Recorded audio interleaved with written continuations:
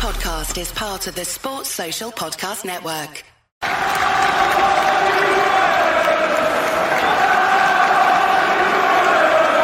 Hi everybody, Russ from My Hammers 11. Hope you're safe and well. If you're new to the channel, please consider subscribing, hitting the bell icon so you're made aware of any time we put new content on. Today's video is brought to you by our channel sponsors, Untuck It. Check out the description below for all your t-shirt needs, and obviously they're designed to be worn untucked, so lots of different sizes and lots of Black Friday deals and stuff like that, so make sure you check them out and show them some love. Today's guest, I mean, his name's James Sneedon, but his Twitter handle is From the Anvil, so I'm surprised why he didn't put that on today. So, but it's all good. How are we doing, James? How are you, man? I'm good, man. How you doing? Yeah, I'm very well, thank you. You'll notice we're obviously, people don't know, but obviously I'm recording. It's about 9 o'clock at night. James it's still in the afternoon because James is, despite his accent, he is in Canada at the moment. So, how is it over there at the moment? How's the weather and stuff, man? Weather-wise, it's meant to get to that time of year where it's meant to start snowing, and it's meant to be dropping to minus temperatures. I think you're going to get that within the next month, and it's just a lot of shoveling the drive, being careful not to slip. You get that for about 6 months. We had a little bit of snow, but it's been pretty warm today. It's been like plus 13. Oh wow, that's not too bad. That's relatively balmy for your neck of the woods at the moment, isn't it? Yeah, 13 degrees, bloody hell. And apart from that, how's things obviously in this weird world we live in now for you at the moment? COVID-wise, here I could say it's a little better than the UK. I know that the UK is going back into full lockdown. I mean, my mum and my brother still live back home, and they've been saying it's coming. I'm being here right now. It varies where you are in the country. Where I am right now in Alberta, it's into a stage 2 phase. So things are still open for the most part, but it's still the same protocol of social distancing, masks, good hygiene. Yeah, it is what it is, isn't it, man? But it's one of those things, isn't it? Just got to grin it and keep calm and carry on, as they say. But yes, it's all very interesting. And obviously, West Ham are doing all right at the moment, aren't we? We're doing all right. Yeah. I mean, it's better than what I thought looking at that fixture list. I looked at the fixtures. I thought, we're playing a lot of top-half teams there. Are we going to really take anything from this? And we've taken more than I'd expected, especially because West Ham fans, I think we're used to the team being in a relegation battle come this early point in the season anyway. Yeah. So to take these points in for the first few games is very pleasing. And the performances to go along with it as well have been better than expected. It's consistent for a ballpark term. It's organised. It looks like West Ham have a bit of a plan, which is something that we've lacked in a long time. Yeah, exactly. It's I likened it to, everyone talks about a project. This seems like a project at the moment. Do you know what I mean? You can see there seems to be, through the backroom staff, through the people Moyes is bringing in terms of playing staff, there seems to be a strategy in play now, which I can't remember for a long time there being one. Maybe even as long back as the Allardyce years, I'll be honest, just because there seems to be loads of it, you can see momentum's building, and you can see, when the club do all the training video, training like videos, behind the scenes stuff, there seems to be like loads of real togetherness, and everyone seems to be quite happy, which is quite unusual for West Ham players to be happy. And it's good to see. I think it's good to see. I'm all for it. I think it's going to be a good season for us this year. Good for us is obviously, being safe by like February will be good. But I'm encouraged, and obviously now's the biggest challenge. Those first 7 games were like hit or miss, 3 point. It's almost like a free hit. Now these next 3 are just like critical for us, I think, and obviously Villa are starting to dip a bit of form, and which is good because we were playing in a couple of games' time. Sheffield United are just off the planet at the moment. Yeah, capitulating a bit. Shadow of the team. It shows you. I think it really shows you the effect that a crowd has on a team, because they were obviously at Bramall Lane flying. It's intimidating ground. Yeah. Now it's not, and they're just getting bit of second season syndrome. You know what I mean? Well, yeah, second season syndrome. I think that's what a lot of clubs do. I think they overachieve within one season, then go back down again. Sheffield United. Well, I'm actually from South Yorkshire. Sheffield United are technically my nearest Premier League team. I haven't been to Bramall Lane, but I have been to Hillsborough. But I've got a few friends that are Sheffield United fans, and they're saying the same thing. The team has got a good system in place at Sheffield United, but the thing is, it is, like I say, second season syndrome. They're a bit lost, as it were, this season.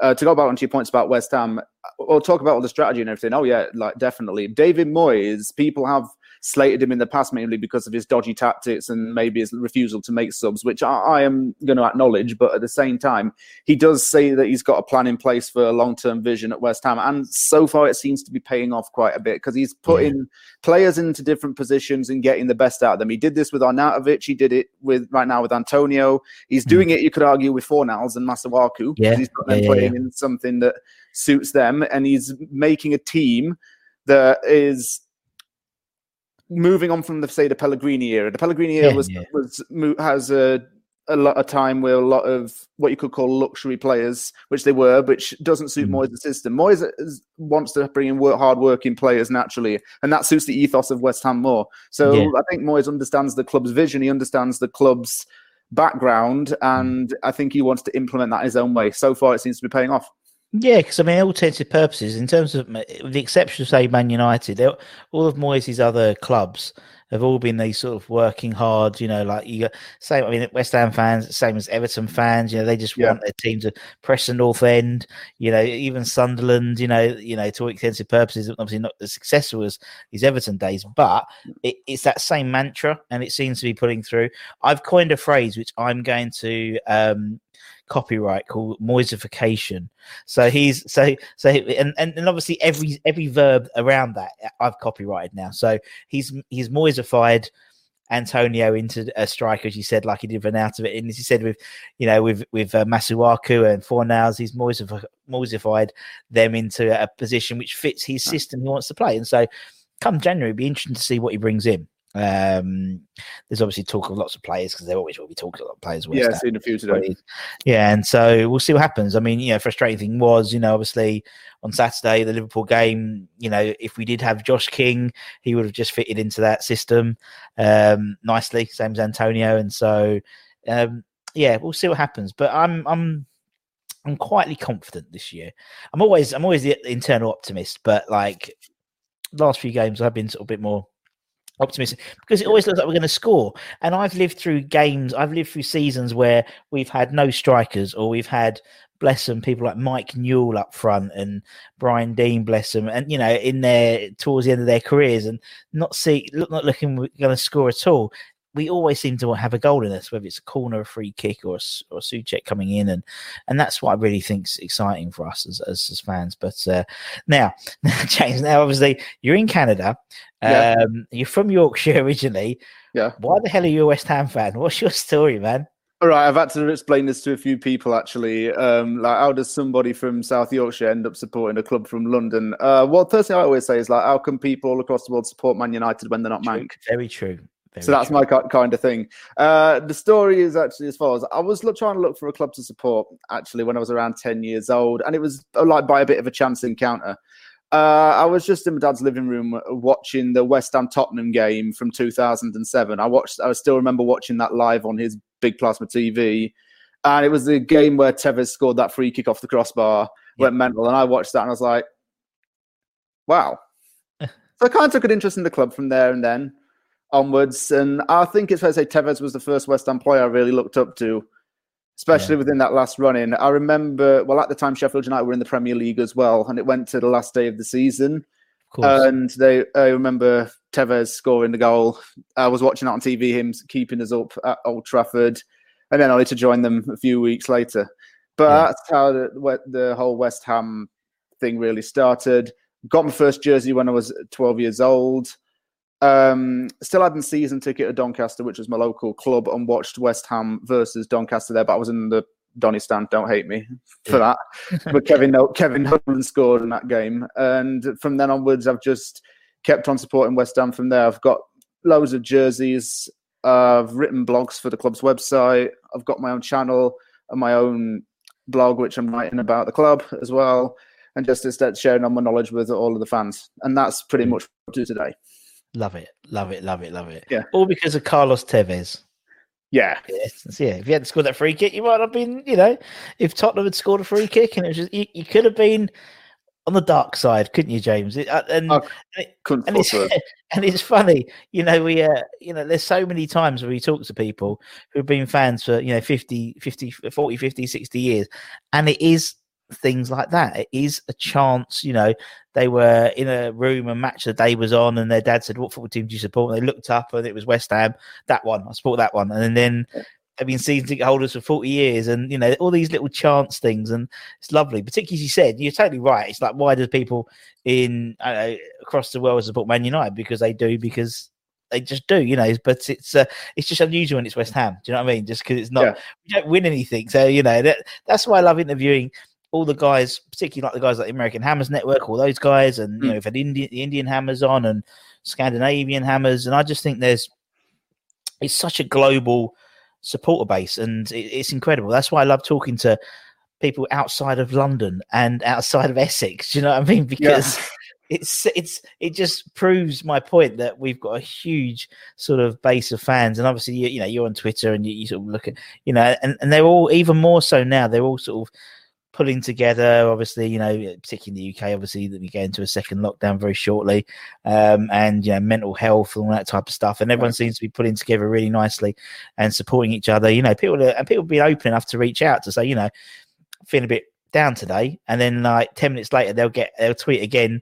I've just had like 300 messages from people saying chin up and stuff like that. And West Ham fans are unique. I think we're a unique bunch.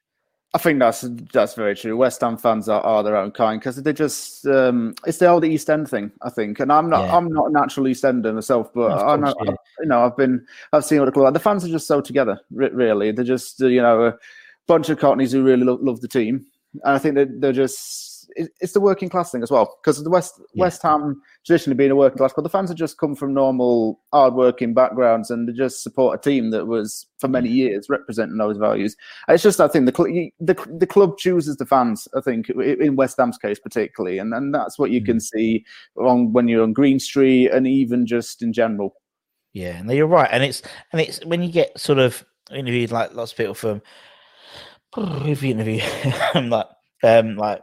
West Ham, Philly, and obviously Philadelphia. There was like she was like naturally drawn towards West Ham because similar as you said, sort of blue collar backgrounds and stuff like that. And and who was it? I think it was Fresno Irons. I can't remember if it was Tex or California. I think it was Tex. No, it wasn't Tex. Oh my God, I'm so sorry, I forgot his name, but I apologise. I've had over 250 people, so I'm allowed to forget one. So good. And he became a West Ham fan because of Gary Oldman in the firm, and but it's all these. I love it, and then that's it. They're hooked, and the Fresno Irons are absolute nutters.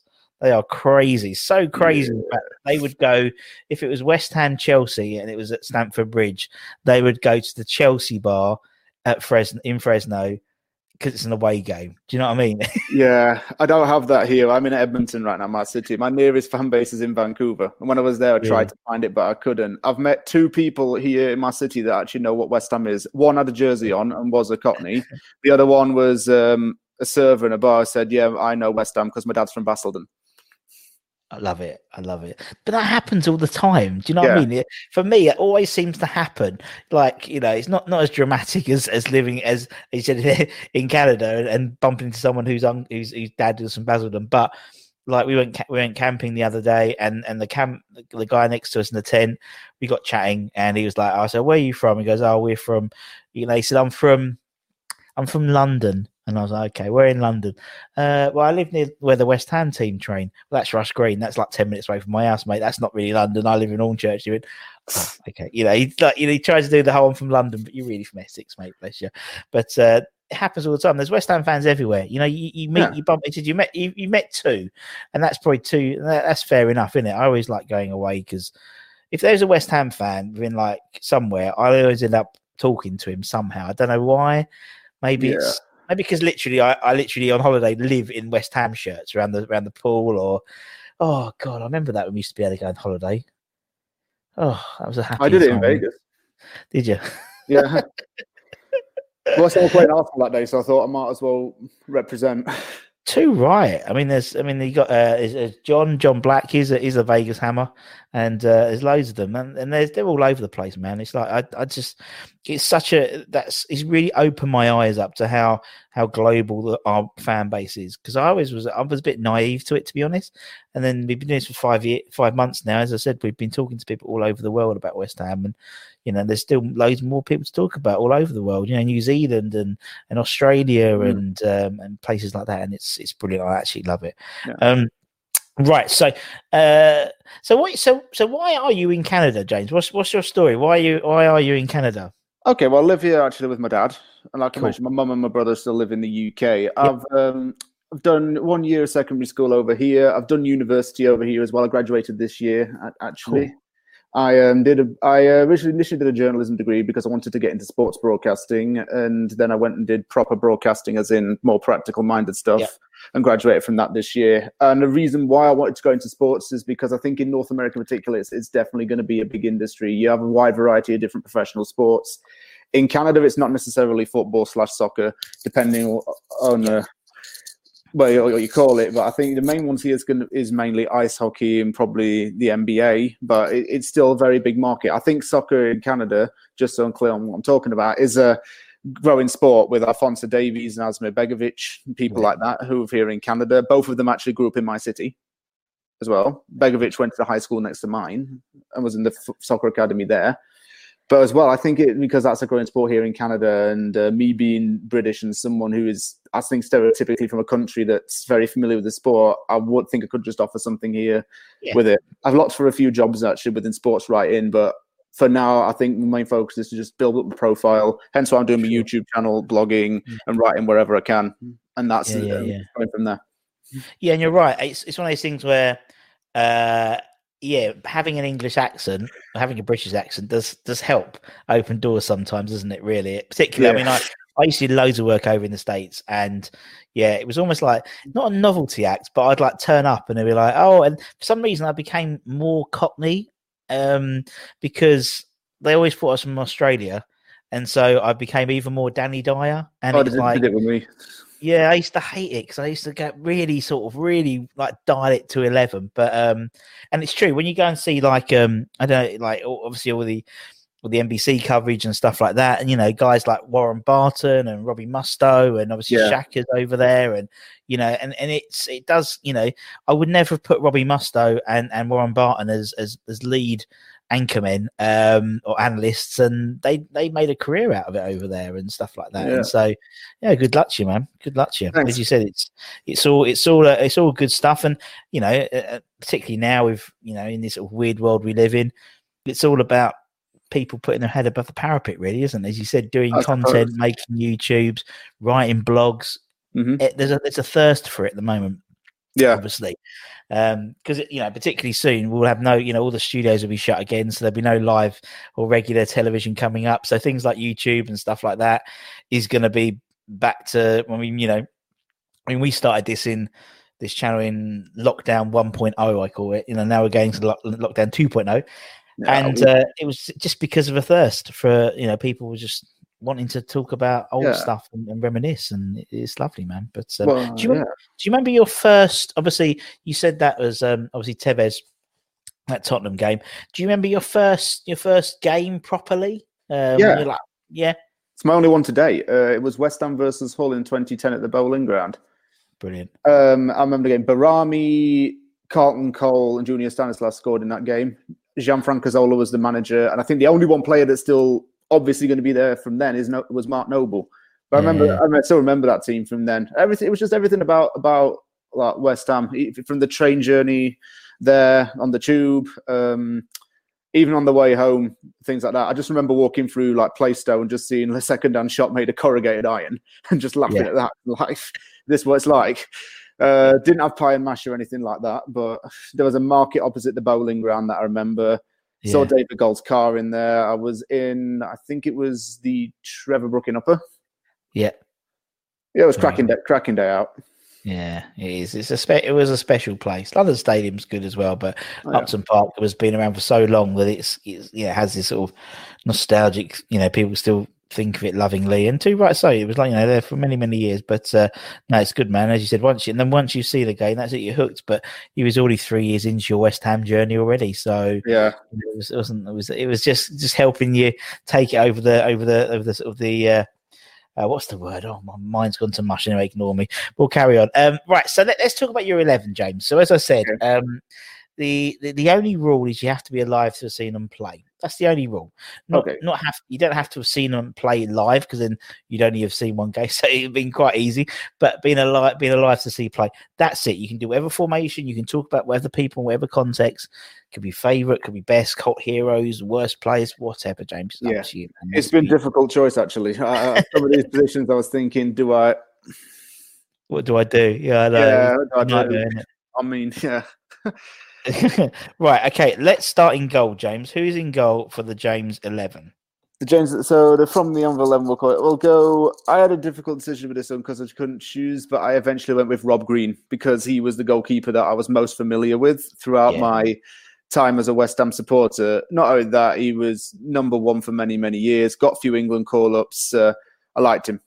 Yeah, no, he's a good player, good man, and just obviously we've had a lot of former players interview, and they all talk about Robert Green in terms of just how workmanlike he was in terms of his training. He was like an exceptional trainer, and it really paid dividends. As you said, he was very consistent.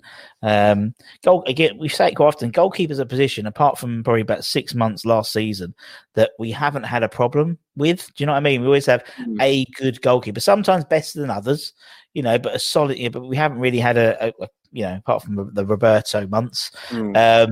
What could have been if Fabianski hadn't got injured? Pellegrini may well still be in charge. But it's whole team dynamic as well. I mean, Roberto was absolutely shocking, I must admit. Every time I saw on the team sheet, my stomach sank, and I was thinking, not again. You could see the confidence drain out of the players. And when Fabianski was back, they seemed to be re-energized again. It's incredible. I never realized how integral a goalkeeper is, but it really does make so then obviously the centre-backs have more confidence in the goalkeeper.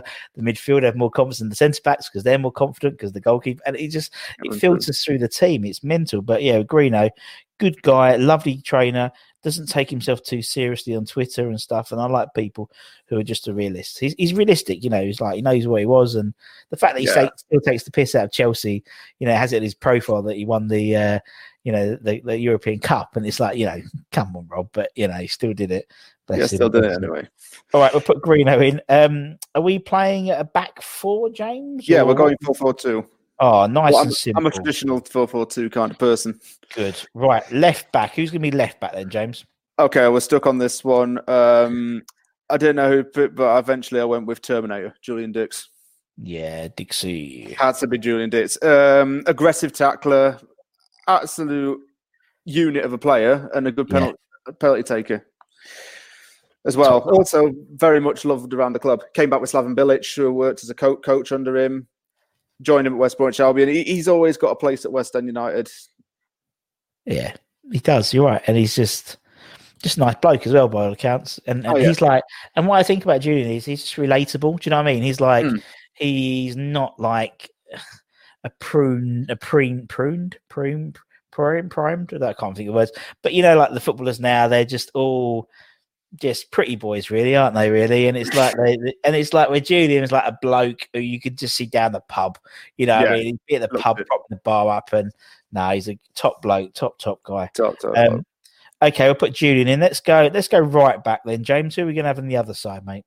Right back was another tough decision because I had a choice between Zabaleta, Fredericks, and Tompkins. And just because I was familiar the most, I went with James Tompkins.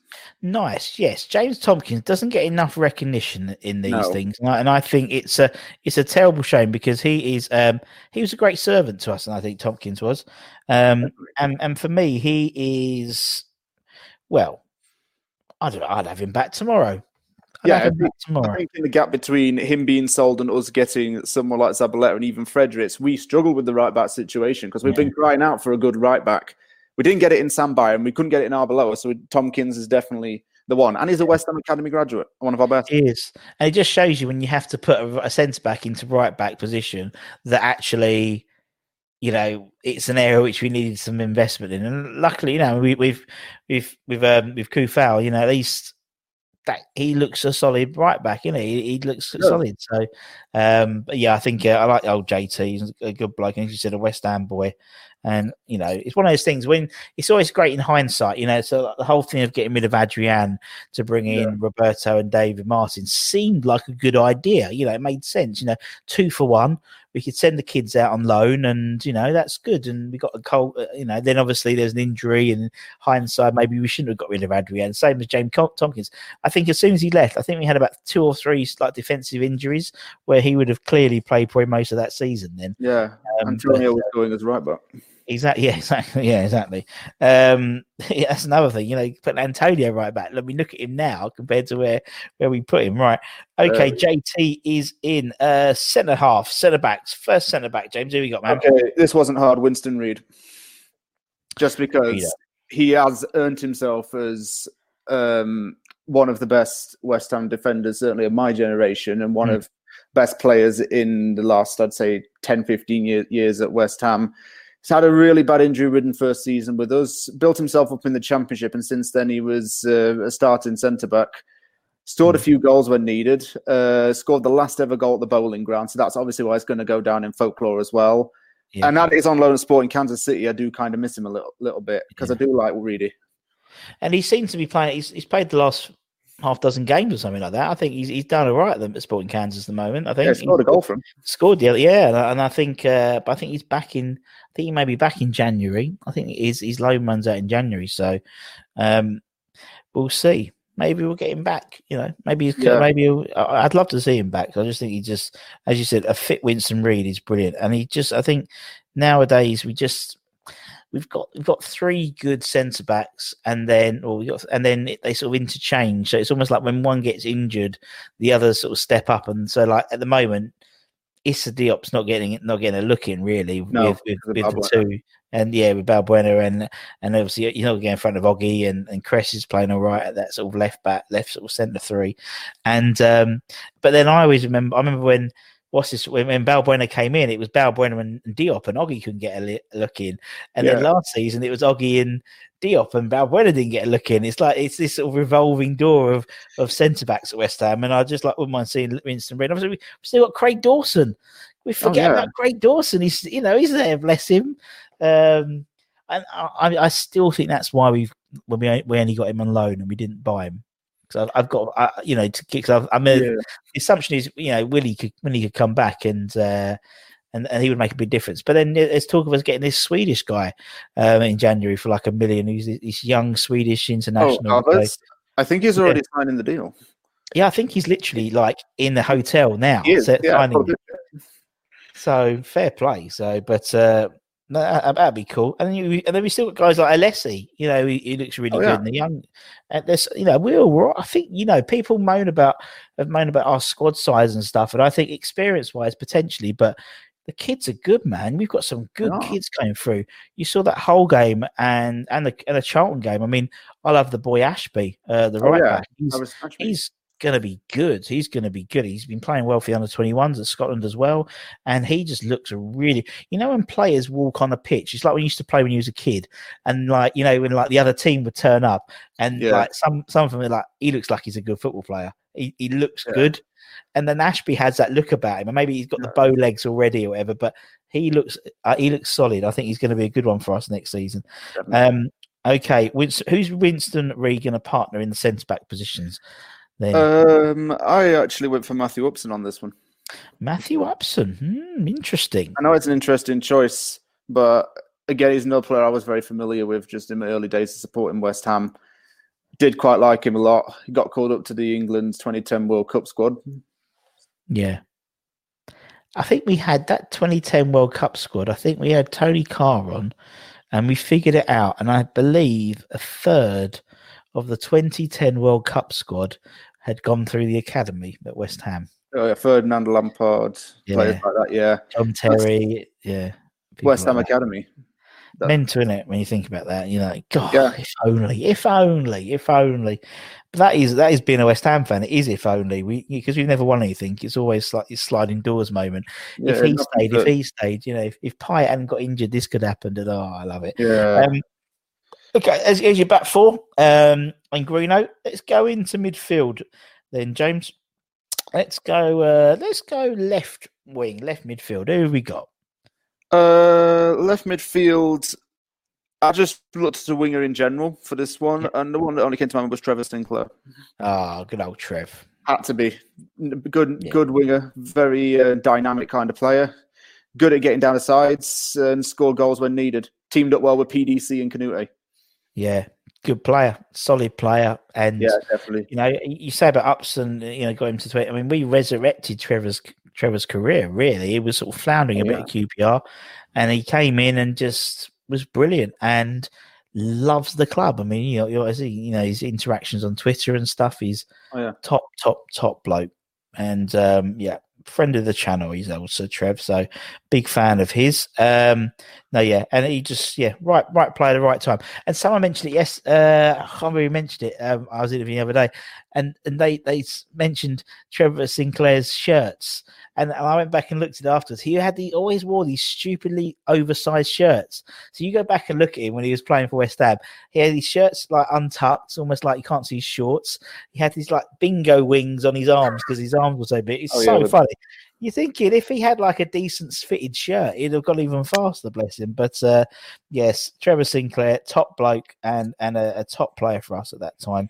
That was my favourite era.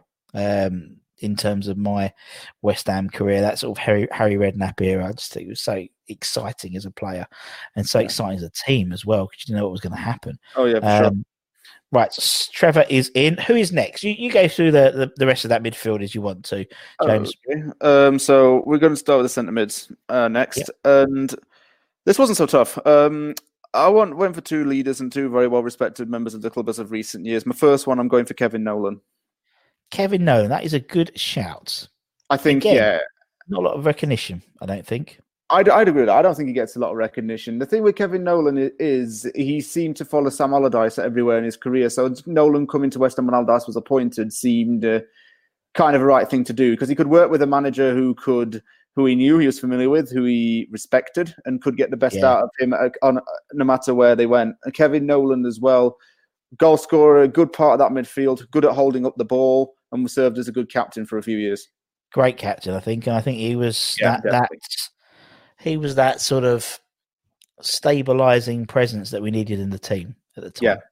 Yeah. Because it was like, a lot of turmoil. Obviously, we'd gone down and stuff like that. And, and then Big Sam came in, and obviously you sort of knew Kevin was going to come in as well. Yeah. But he was a really, really good captain. And I think, again, we haven't had problems in the modern day with good captains. We've had him and people like, obviously, Nobes and people like, Lucas Neal, all beginning with N. Yeah. There we go. Okay. Right. Nolan is in. Who is next? Mark Noble has to be. Yeah, as soon as I said Noble, I said he's probably going to be the next one, so I thought I'd shut up. Yeah, right. Definitely. If you're a West Ham fan, you got to respect Mark Noble. There's like no two ways about that. You have to, man. I think he transcends football, doesn't he? I think everyone respects Mark Noble in the game because of just his longevity. They did a thing the other day, and it was the leagues, and each league with the longest serving player. Yeah, and him Messi almost identical times. I think it was exactly the same in terms of how many years, how many months, how many days they've been in their respective leagues. And top bloke, and he top draw. Yeah, he's just the top bloke. The way he represents West Ham as well on and off the field's really good. You can tell he's a good captain. He's someone that actually, if you're going to have a captain, you need someone who knows the core value of the club. He's been there since he was 13 years old. He knows everything about the club. It's just logical to have him as captain. Yeah, and he's just like, and there's something special. It's something which is quite unusual, is to have a fan play in your team. Doesn't happen now very often, and he's unfortunately a dying breed. But there's something special. When his name is on the team sheet or it's on the bench and he comes on, he's gonna. If we lose, it's gonna hurt just as much for him as it is for us because he's a fan as well. But you can't fault the fact he's not going to put his effort in and have a go. Do you know what I mean? And and that's what he does, man. And that's why I really respect him as a player and as a fan and as a captain. I think he's a great captain, and we've had lots of fun with him. Okie dokie. So Martin Noble. Okay, we've got one more midfielder then. Who's it going to be then, James? Okay, I really like him right now, Jared Bowen. Jared Bowen. Yes, nice. Why not? Why not? I think he's an ideal kind of winger for really any team. He's shown himself in the Championship capable of what he was doing.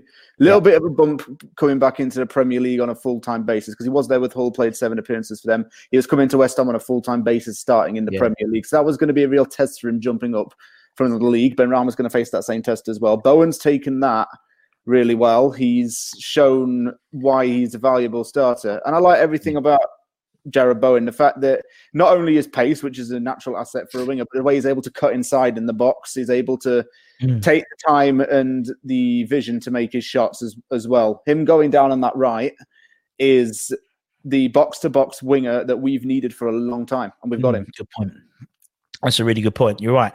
And what I like about him, I mean, as you said, he sort of, I mean, towards the end of last season, arguably him and Souček were the players of our team, really, which is quite impressive because he came in January.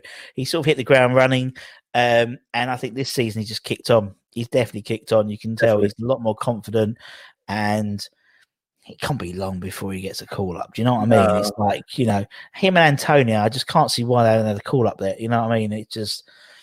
I just think Bowen is just like you're right. He's that sort of. We haven't had a proper winger since probably Matty Etherington. Because Antonio played all over the place. So I don't really class him as a winger now.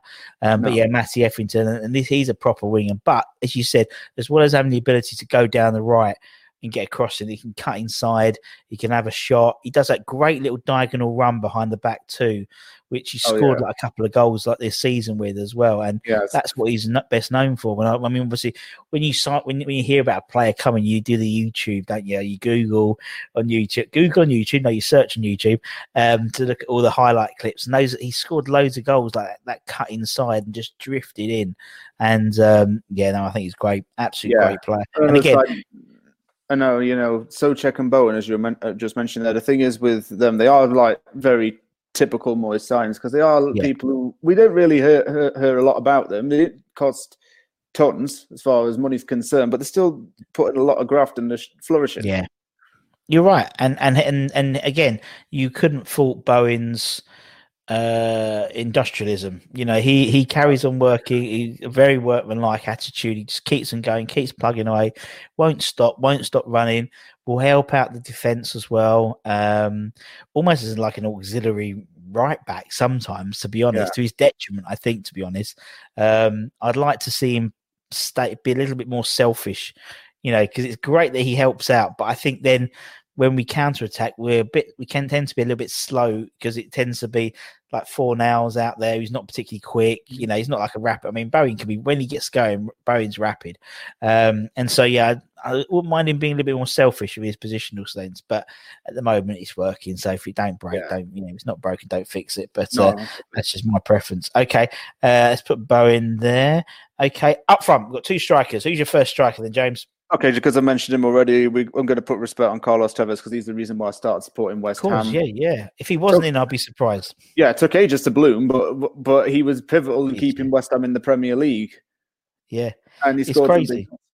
It's crazy when you look at him. Someone did a little Google, checked Wikipedia, and he didn't play a lot of games for us, did he? But he had an incredible impact for so few games, And as you said, it took him a while to get there. And obviously, that Tottenham game, that was when he became Carlos Tevez in West Ham. When he bloomed. Exactly, when he bloomed, exactly. And it's almost like a loaf of bread he was waiting to prove, and it took him a while to prove. It wasn't it wasn't particularly warm dough. The yeast wasn't very active.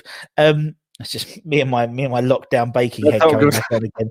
I know, God, dear, it's like I did scones on Sunday just to warm myself back up into all the bacon again. Oh God, yeah, I love a bit of bacon.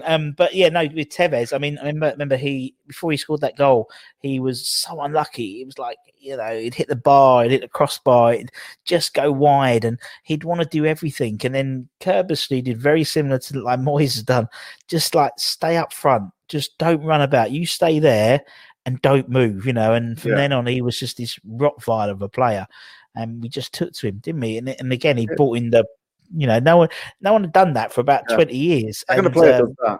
Exactly. And everyone, he hadn't done it. No one had done that for 20 years, and he brought this back. And playing for Man United, he did it, and it was like I've never seen a player come back from playing for an opposition and having such a response from the fans. It was absolutely mental, and he obviously, he kept us up, and then as you said, like 3 or 4, whenever it was, weeks later, he went to the team that he'd scored against. But and he still says that, I think he's 36 now, and he did an interview a couple of months ago, and he said the only team he'd come back to Europe for was West Ham. Yeah. So, okay, fair enough. He's left quite an impression on some of our Argentinian players. Lanzini wanted to aspire to be like Tevez. Yeah. It's true. It is so true. And he apparently, obviously, we've interviewed lots of players who played around that time for West Ham, asking them, what was it like? You turn up to work at Chadwell Heath and these 2 Argentinian internationals just turn up at the door, almost like they kicked him out the Uber and just left him at the front door. And because they looked a bit like they'd been kidnapped, didn't it? And they sort of like they'd Alan Pardew over the top, like, oh my God, what's going on here? Where'd these come from? Yeah, and they looked a bit like, where's this? Where are we? Sorry. We've got to turn left at the Moby Dick pub to go to Chadwell Heath. Yeah, you do. But apparently they were both trying to really integrate themselves. Tevez particularly with the players, and Anton tells the story about when they were in a nightclub, and Tevez would literally bring his interpreter everywhere he went because he wanted to know what was going on and be involved in the banter. And he would be on the dance floor in some London nightclub with his interpreter, talking to Anton Ferdinand via his interpreter while still dancing on the, that type of thing. And I love stories like that. He's a mental, absolutely mental. But no, he was a top guy for us. And as you said, he has a lasting impression. Very similar. He's like someone like Winston Reid will always be a West Ham legend because of the goal, as you said, against the bowling, and obviously he scored against Tottenham and Millwall, and same as Tevez. That goal at Man United will make him a legend forever. So God bless him. Okay, Carlitos is in. There's one more spot, James. Who is that spot going to, man? Okay, it's obviously PDC. PDC has to go in there. They're not just that goal against Wimbledon, but it's just the player himself. He was, as a striker, a very disciplined kind of striker. He took no nonsense, and even in his later years as a manager, due to mainly his political beliefs and just who he was as well, he just kept a lot of players grounded. He did it at Swindon, did it at Sunderland. People even said he wanted Canio to be West Ham manager because he'd kick the players up the butt. Yeah, I'm always, I think it'd be nice players. I think it'd be a nice idea on paper. Do you know what I mean? I think it'd be nice idea on paper to have Paolo as manager. I think we wouldn't have a squad by the end of the month because he's so passionate that I think unless you're that passionate, it'd rub players up the wrong way. And but yeah, he's just he's absolute crackers, isn't he? He's absolutely, and that's why we love him. If he were manager, I think there'd be like, if players left shell shocked after he's yelled at them, stuff like that. Probably a few bruises and a few dead silent. Yeah, well, it's true, and I think for him, I think it's he would, he just got a bit like Carlos Tevez, but even more so, he just got the fans, and the fans got him. Do you know what I mean? Yeah, they were very much in together. They, he still has his West Ham, tattoos, and was singing Bubbles and stuff like that during lockdown. And I just think he's just a great guy and entertaining, just an entertainer. And he's one of these sort of, and again, I moan about it every time I do an interview, but a video. But I get really frustrated with modern football because I just find most of the players, not all the players, most of the players quite boring. Like personality wise, they're so uber professional. You get entertained by them doing Rabonas and flicks and tricks, but football should be about entertainment. It's a sport, but it isn't entertainment. We don't pay to watch a team win. Clearly, we back the wrong horse if that's the case. But we want to be entertained, and someone like Paolo would entertain you, whether it would be with a Rabona or a bit of skill or having a tantrum on the pitch, Many or times. having on the song, and it just fitted so well with West Ham, and I just think he was absolutely fantastic, and my most favourite player. He just really was. I just thought he was absolutely brilliant, and as you said, what you're going to get with him as well. We actually didn't know what he's going to get. He's unpredictable, and I think that's why we sort of turn up every game to watch him, because you didn't know which Paolo was going to turn up. And then obviously you'll find out within 15 minutes whether he's up for it, or it's going to be one of those Paolo days where you're just going to laugh at him for throwing tantrums and throwing himself on the floor and wanting to get substituted and stuff like that. But that's why we love him, because he was entertaining, but he was a top bloke as well. And obviously we've had loads of stories about their interactions with Paolo, and just brilliant, just so really funny. He's top bloke. And that's it, James, and that's it. That is it. That is a very, very good side. I like that. It's very nice, well balanced, as I said. And Carlos and Di Canio up front. It'd be fair to say we're playing it more on the floor, wouldn't we? We wouldn't. We wouldn't go for the Antonio lump and leave it. We'd be playing it on the floor, but we like to play it on the floor. We're the West Ham way, aren't we? So that's what we do. Yeah. James, man, it's been lovely chatting to you, mate. Thank you so much. Thank you very much. I've enjoyed it. Yeah, and obviously check James out. He's on from the Anvil, Twitter, YouTube, all that type of good stuff, and go over and have a look at some of his he does his post matching stuff and things like that as well, don't you? It's quite cool. Yeah, mate. do previews, I do weekly questionnaires, I do a lot of other things. Brilliant. So make sure you go over there, because we're gonna need as much content to get us through this next month as possible at the moment. So it's all good stuff. And from myself and James, take care, everyone. Stay safe. If you're watching on YouTube, like, share, subscribe. If you listen to it on Spotify podcast, Apple Podcast, Google Podcast, Alexa, play my Hammers 11. It's gonna work. It's gonna work one day, isn't it? It's gonna work one day. I'll get one listener because of it. Whoever it is, make sure you wash your hands. Stay safe, everyone. For me and James, stay well. Come on, you irons, and we'll see you again very, very soon. Take care, everyone.